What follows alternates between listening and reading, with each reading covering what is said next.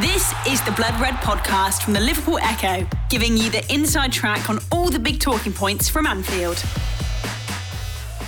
Well, hello and welcome to a very special, a very sombre episode of Blood Red with myself, Joe Rimmett, joined today with our full-time Liverpool correspondent, Paul Gorst. It's just an incredible sort of pod that we're doing today. Jurgen Klopp has announced this morning that he will leave the club at the end of the season. Bombshell news. Probably the biggest. I've been at the Echo 10 years, probably the biggest bombshell news I've ever dealt with. I guess the same for you. And he says he's tired, a bit burned out, and has told the club his decision in November, and has taken the time now to announce it. We will cover various topics. We will talk about this at length. We'll talk about who could possibly replace him, who else is leaving. But just give us your initial thoughts as soon as you heard the news. Yeah, I mean, they took the decision earlier this week to have Klopp's press conference the day after the Fulham game. Yeah. So Liverpool drove back from London Wednesday night, and the press conference was for Thursday afternoon, which unusual, isn't it? A very unusual sort of manoeuvre from the club. And you know, me and Doyle were travelling back from London yesterday with James Pearce of The Athletic, obviously formerly of the Echo, and we were kind of questioning why have they done that. It's a bit out of character, a bit different, a bit odd, and apparently people at the club were saying, well, Jurgen's got something on Friday, so he needs to do it today, and didn't really think too much else of it. You know, Klopp has that many commitments week to week. There could have been a coaching meeting, it could have been a commercial sponsorship thing that he had to be at, or could have been any one of a number of things that none of us twigged that it might be because he's sitting down with the club to announce that he is leaving at the end of the season. He called it a bombshell there in the introduction, and I think that is, you know, sometimes that word's probably overused, isn't it? Particularly in, you know, in the media, but I think that's a very fitting one. Certainly a shock to us when it come through. We had no inkling of it, and, you know, it was kept very under wraps. Klopp said to Liverpool that he mentioned in November, didn't he? Or rather, probably told the owners, I'd hazard a guess that fewer people knew than did inside the club, and it was certainly a shock to us. It's a shock to people reacting to it. It's a shock to former players, former employees, and it's huge, significant moment that will need to be addressed. And it's not just him either, is it? You know, a slew of backroom staff are also leaving. I'm sure we'll come on to them, but as an initial reaction, it was kind of, ooh, we're going to have a busy Friday ahead of us, and bombshell, like you say. I was in a meeting there, and someone popped their head in and said, "Yeah, someone's just said Klopp's leaving," and I was thinking, "Oh, someone's taking it." You know, like April the 1st. Yeah. And I thought they must have got the wrong end of the stick. There must be something they're missing here, or maybe they're following like a bogus Liverpool account. You know, sometimes you see on Twitter, but no, you know, walk out and it was real. I mean, first of all, I think it's incredible that the club have managed to keep this. I mean, I don't know how many people, like you say, Klopp told the owners. I'm sure Pep Linders and Peter Kravitz and his close people knew. Whether he told the players or not, we're not sure yet. But it's incredible they've managed to keep this in this day and age. Yeah. So quiet for so long, 3 months. I mean, fair play, but it's just a club. It's news that sort of turns the club upside down in some ways, doesn't it? Look, you know, all his backroom staff are leaving. George Schmacker is leaving, the sporting director. FSG have got monumental job on their hands now to sort of redesign. We were talking Liverpool 2.0, but this is going to be Liverpool 5.0 by the time they're finished with it.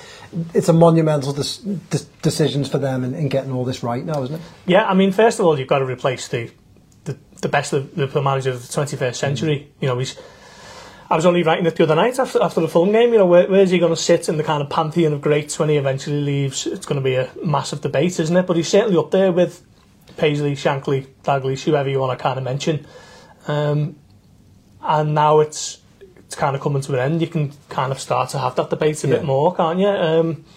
So that's the first one they've got to get right, but also the structure within the club. You know, the kind of framework that's allowed them to be so successful across like the last sort of 5 years, isn't it? You know, the highly respected assistant manager in Pep Linders, the connector Vita Matos between the academy ranks and the first team, and we've seen so many academy players become stars and certainly get a chance and shine this season already, haven't we? So that's going to be a role that they'll have to replace adequately for, and Peter Kravitz was obviously Klopp's kind of long-serving right-hand man, wasn't he? So it's more than just getting the manager right, really. Obviously, the manager will probably have a say on who he's going to be bringing in with his backroom staff. But then the sporting director situation, I think, is a big one on its own. You know, I actually asked Klopp about this last week. You know, what's the kind of thinking for him, and because he only signed a 1-year deal. It's coming towards the end of it. Schmacker. It's coming towards the end of a quiet January, so obviously Liverpool are looking ahead to replacing a sporting director who had actually retired before he was coaxed back into the job.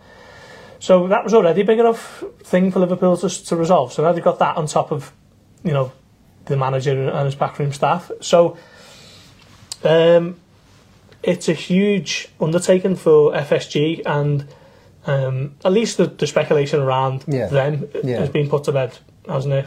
Quite, you know, I can imagine if that was kind of hanging in the air as well, it'd just be panic stations left and right. So at least, you know, it's been made public now. They've got sort of 4 or 5 months to get the ducks in a row. But the speculation now is going to be ramped up by the week, I'd imagine. And we've already seen, you know, Xabi Alonso top of the odds list, and we've just had a little conversation about 1 or 2 other managers, haven't we? So those debates are going to go on, but it's going to be a sad day when that final day does come. Yeah, my emails are filling as we speak with John Barnes has already spoken about Alonso. Has he? It doesn't take him long. Doesn't take him long at all. But, you know, emails filling up with betting companies sending me PR emails saying Xabi Alonso. We will come on to him. But this is, you know, we've all seen the Bill Shankly, you're having me on, clip of people finding out about Shankly, and this kind of happened the same way. It wasn't like a rumour that built. It was, oh my God, I mean, my WhatsApp's lighting up. And Klopp's leaving Liverpool. I mean, this is the sort of news that, I mean, like, emotionally, how do you feel? You know, you've covered the club for so long, but you are, I think it's fair to say, you are a Liverpool fan. You've covered them. You've sat in so many press conferences, so many breakouts, so many one-on-one interviews with Jurgen Klopp. How do you feel emotionally? I haven't had a chance to digest it, to be honest. You know, since the news broke, we've just been all hands on deck, haven't we, covering the quotes, the interviews, the knock-on effect of the backroom staff leaving and all that kind of stuff. So as we're recording, it's what is it? We're 1:15. It's less than 2 hours since it became known, or less than 3 hours. We've got a press conference at the Access Training Centre at 3 p.m. today, so we'll learn a little bit more from Jurgen on that one. That's going to be fascinating, isn't it? But it's. No, I've had loads of people messaging me already saying they're devastated and heartbroken and all that type of stuff, and you can understand why. That's, you know, he's, like you say, he's the modern day Bill Shankly, isn't he? So it's a huge day, but I think in the coming months that's when it all starts to kind of dawn on supporters of just what this man has done for the club, certainly in the last 5 years, and a cup final to come. It's very rare you get to a cup final, and that's the second big story of the week, isn't it? But can this be harnessed in a way now to really push on for the rest of the season and go and maybe win the Europa League and you know, the 5 points clear at the top of the Premier League as we're recording this? So Liverpool are in a remarkable position, and I just wonder how much. I don't think it'll derail them in any way. I think it might kind of embolden them to go on and really push on. So it's going to be a really intriguing last sort of 3 months. Yeah, Dave Powell, our Business of Football reporter, who's a Chester fan, he tweeted saying they'll win the league now, and I do wonder whether this will galvanise the players in the club to go, you know, we need to make this the most perfect season.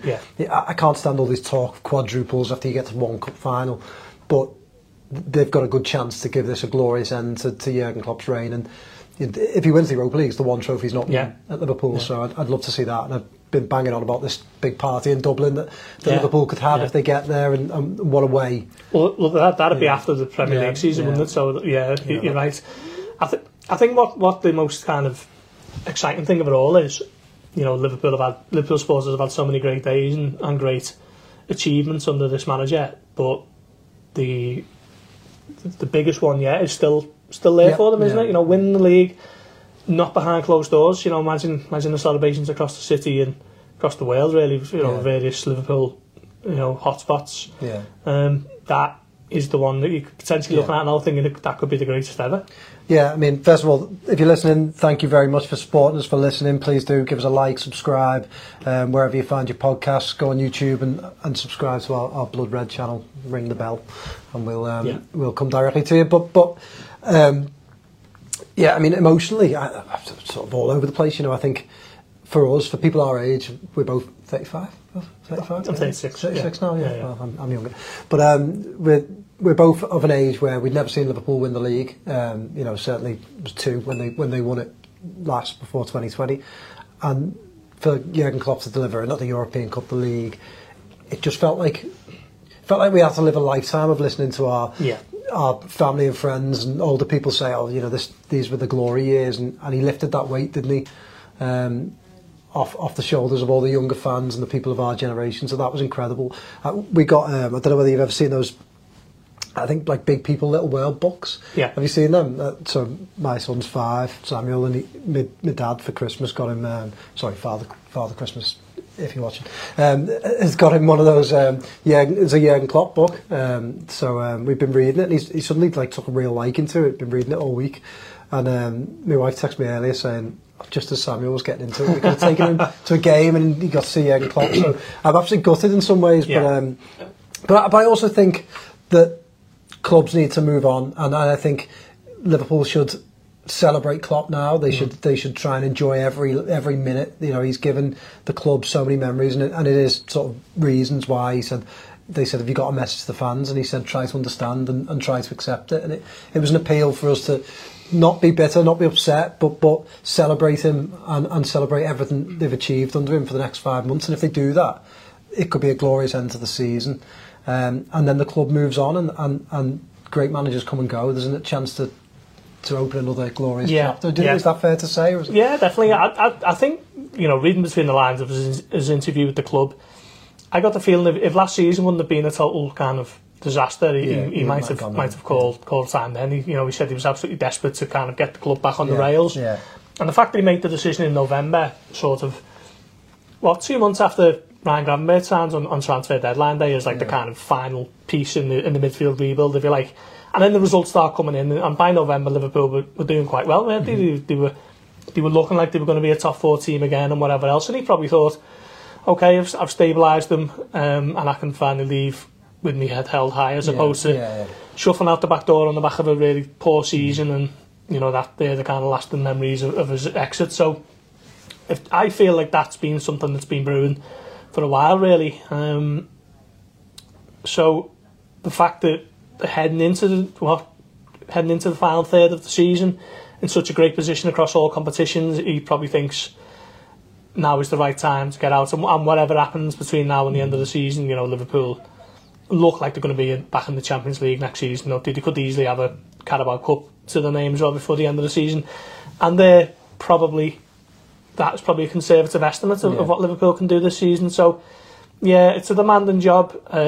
He's never kind of hit that or shied away from it at all. And after nearly a decade, it probably does take its toll on you, doesn't it? And we know that he recently became a grandfather over the summer. I think that's probably played a big part in his thinking. I think he mentioned for the October international break that he had a visit back to Germany lined up, and he was going to see his grandson, and he was really looking forward to that. And similar to Julian Ward to an extent, after so long at such a big club, you do need a little bit of a rest and a recharge. And one of the big things he said for his new contract in April 2022 was he asked himself, has he got the energy for it?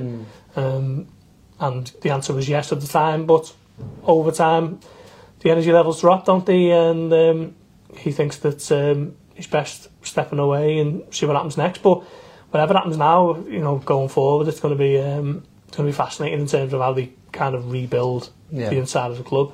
I think he's an emotional man as well, Klopp, isn't he? And you can tell that he lives the roller coaster of the club, and it probably does take its toll on him. You can kind of tell that, and in the video that the club put out today of him talking about it, you could just tell that I think it probably has taken its toll on him in the last couple of years, especially since COVID. And he's managed Liverpool during a very unique spell for the world, hasn't he? With COVID hitting and stuff. So I think I think he's always struck the right chord, hasn't he? And the moment he walked in and said 10 doubters, believers, I remember seeing that interview at the time and thinking, wow, what a thing to say. It was the perfect thing for Liverpool fans to hear at that time. It just chimed with getting people up for it, and still gets referenced that line 9 years on. It's basically, all the things we can quote from Shankly. That will be, I think, the Jurgen Klopp quote. If there's ever a statue, which maybe there should be outside Anfield one day, that will be, he turned doubters into believers, probably the thing that's underneath it, and that, I think we shouldn't underestimate how tough it was to turn Liverpool fans from doubters into believers, because I think a lot of us who'd seen all those near misses for the league, seen players slip at the crucial moment, seen other teams put together some of the greatest runs of their lives. Yeah, we've seen glorious moments, we've seen European Cups, we've seen trophies galore, but I think with the league, I always certainly personally had that doubt in the back of my mind that Liverpool could get over the line. Liverpool could put it together in a 38 game season.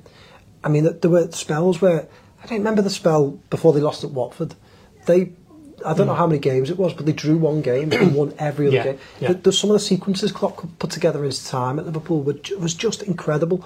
Playing a high energy, attractive style of football that got the fans on side, creating some incredible players who, let's face it, Liverpool didn't buy many superstars. They didn't go out and buy Cristiano Ronaldo. They made superstars, and for Klopp to do it in the style that he has, with some of the budgets that he has, I think is incredible. And to me, obviously best manager in my lifetime, but I think Alex Ferguson you can talk about, but for me he beats Guardiola because of the resources Liverpool had and the things that he's managed to do at Liverpool, which I think was altogether harder than Man City's sort of well-oiled, really rich machine that just was sort of built for success. So I think it's been incredible. Runners and riders, obviously Alonso has come straight into it.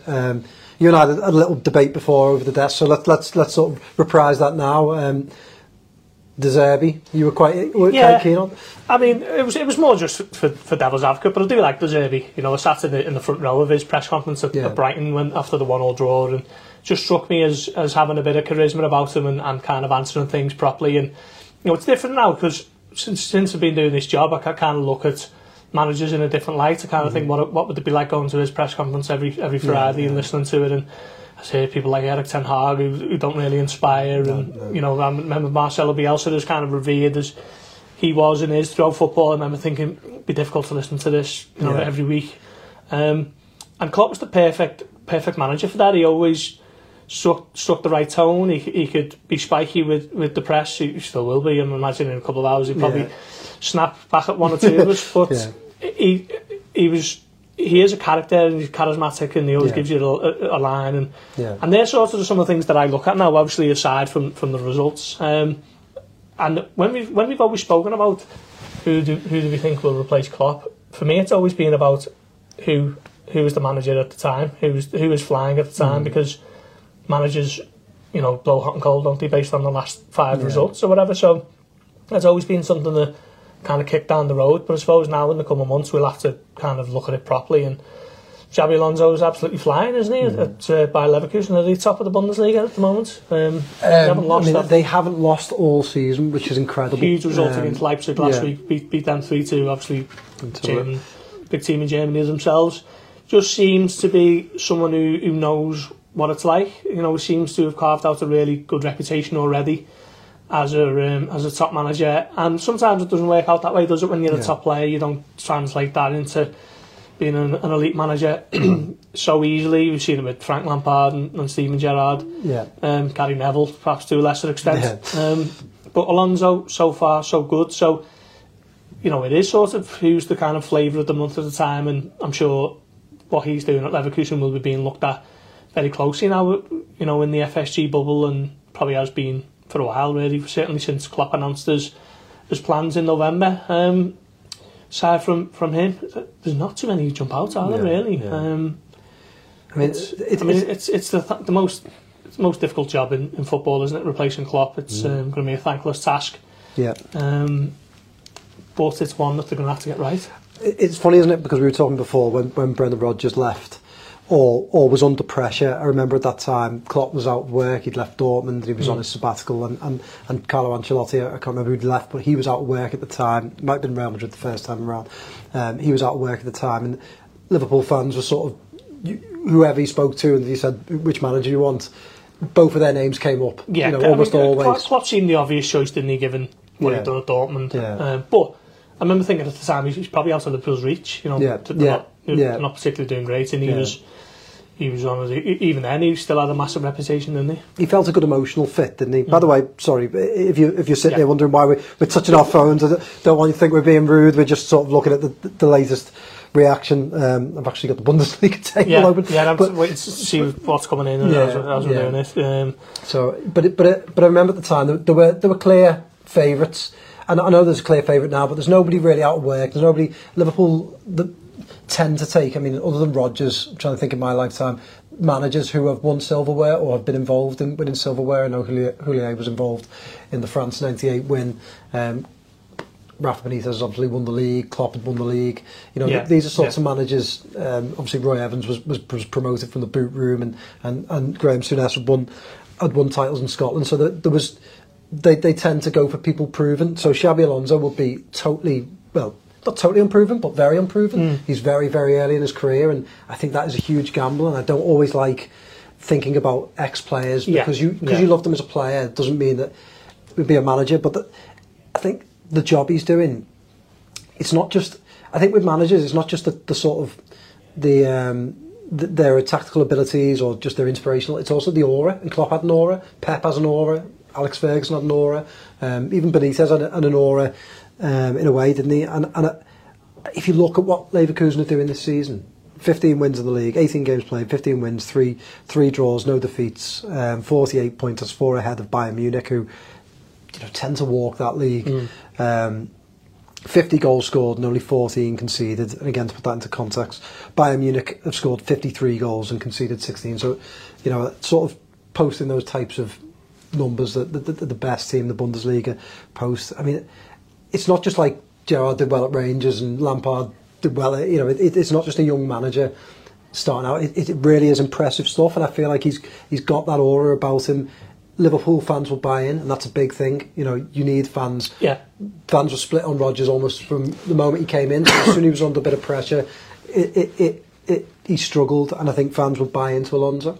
De Zerbi, for me, my worry with Brighton and some of their managers we've seen before, that the setup there means that some managers can shine, and Potter shone there. But we found out pretty quickly at Chelsea he was kind of out of his depth, and I don't necessarily know whether De Zerbi would be right for Liverpool. Yeah, I mean, he's got just a little over 12 months at Brighton. He finished 6th of them last season, and he obviously really pushed them on. And he did well in Italy as well, and he was at Shakhtar, wasn't he? Got them into the Europa League for the first time in their history.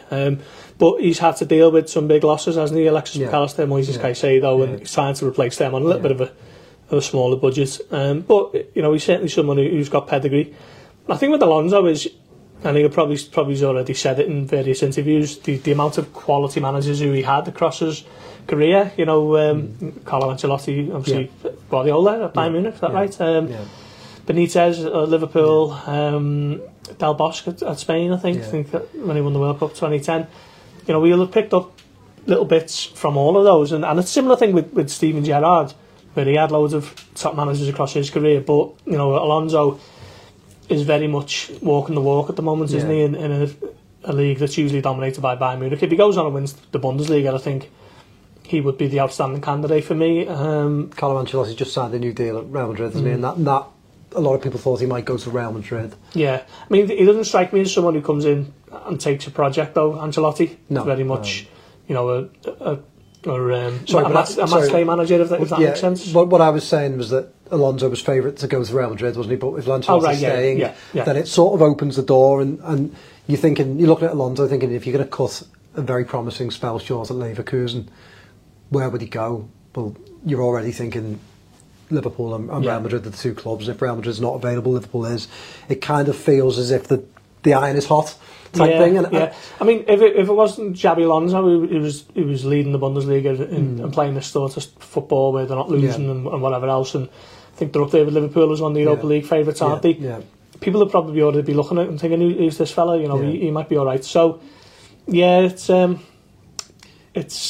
isn't it? I mean, the other one we haven't mentioned yet, obviously with Liverpool announcing not just Jurgen Klopp's departure, Peter Kravitz's, Victor Matos, but Pep Lijnders, which I thought was very interesting, because Pep Lijnders is someone that has been spoken about so many times, and within Liverpool's statement they said Pep Lijnders also leaves as he's keen to pursue a managerial career, and I thought that was quite interesting, because it was almost the club saying, but that won't be with us. And maybe that's just part of the language that they're using, and as the season goes on we might see a negotiation, whatever. But I thought it was quite interesting that they announced Pep Lijnders' departure when a lot of people have spoken about Pep just maybe stepping up and continuing Klopp's style and Klopp's reign after he's gone. Yeah, I mean, we've had a few opportunities to speak to Pep this season with the Carabao Cup press conferences, and it's just sometimes hearing a different voice. You know, it's nice to hear some of his insights, and some of the things he says makes you think, oh yeah, I don't really think of it that way. You know, fascinating the way he talks about the game. But he has tried manager positions previously, hasn't he? He managed NEC Nijmegen in Holland for 6 months. Yeah, it didn't really particularly work. Probably 100,000 reasons why. None of them reflect accurately on his kind of coaching acumen. But it is interesting that, you know, that they've already announced that he's been leaving. Maybe when the job becomes available, he then forwards a CV and they have a look at it. I don't really know. But he's another one who's been at the club. He's been there longer than Klopp, hasn't he? He's been there 10 years now and sort of come through the rankings, and he's still only 41. He was 41 on Wednesday, so he's still very young and you know, one of the most highly rated assistants in European football, you'd imagine. But does that translate to the big job itself? We're not sure. But these are the sort of questions that the right people have got to get right in the next few months, and it's going to be fascinating, really, isn't it? It is going to be fascinating. I'm going to put you on the spot. 5 Klopp moments. Yours. Give us them. Win the Champions League in Madrid. Number 1. Yeah, I think so. Biggest competition in club football, isn't it? And that sort of 2-minute video that the club put out, where they're just training on him for maybe like 3 or 4 minutes, and just like following him around the ground, and that was unbelievable. Win the Premier League, obviously. I was fortunate enough to be there when they lifted it, but I know that so many others weren't, and that was kind of dampened it slightly. Would that be above? Yeah, I think so. If that would have been 50,000 in Anfield on that night, but obviously the way it checked out, Club World Cup was a big one, actually. I think it was the only competition the club hadn't won, and they went and won it in Qatar, was it? That was quite big. Barcelona, Anfield's greatest night, wasn't it? 4-0. There's 4, and running on the pitch when Origi got the Barbie winner, just because of the local rivalry, but we could sit here and pick out 25 and mine just 5. I'm going to throw back in that very first interview, Doubters to Believers, and just breathing a breath of fresh air into Liverpool that was just so desperately needed at that point, and just doing exactly that. It was sort of confirmed that everyone's suspicions that his personality would suit Liverpool so well.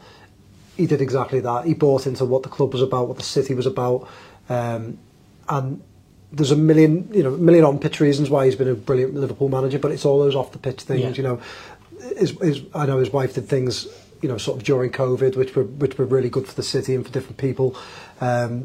He was just somebody that gets this place, and not everyone does.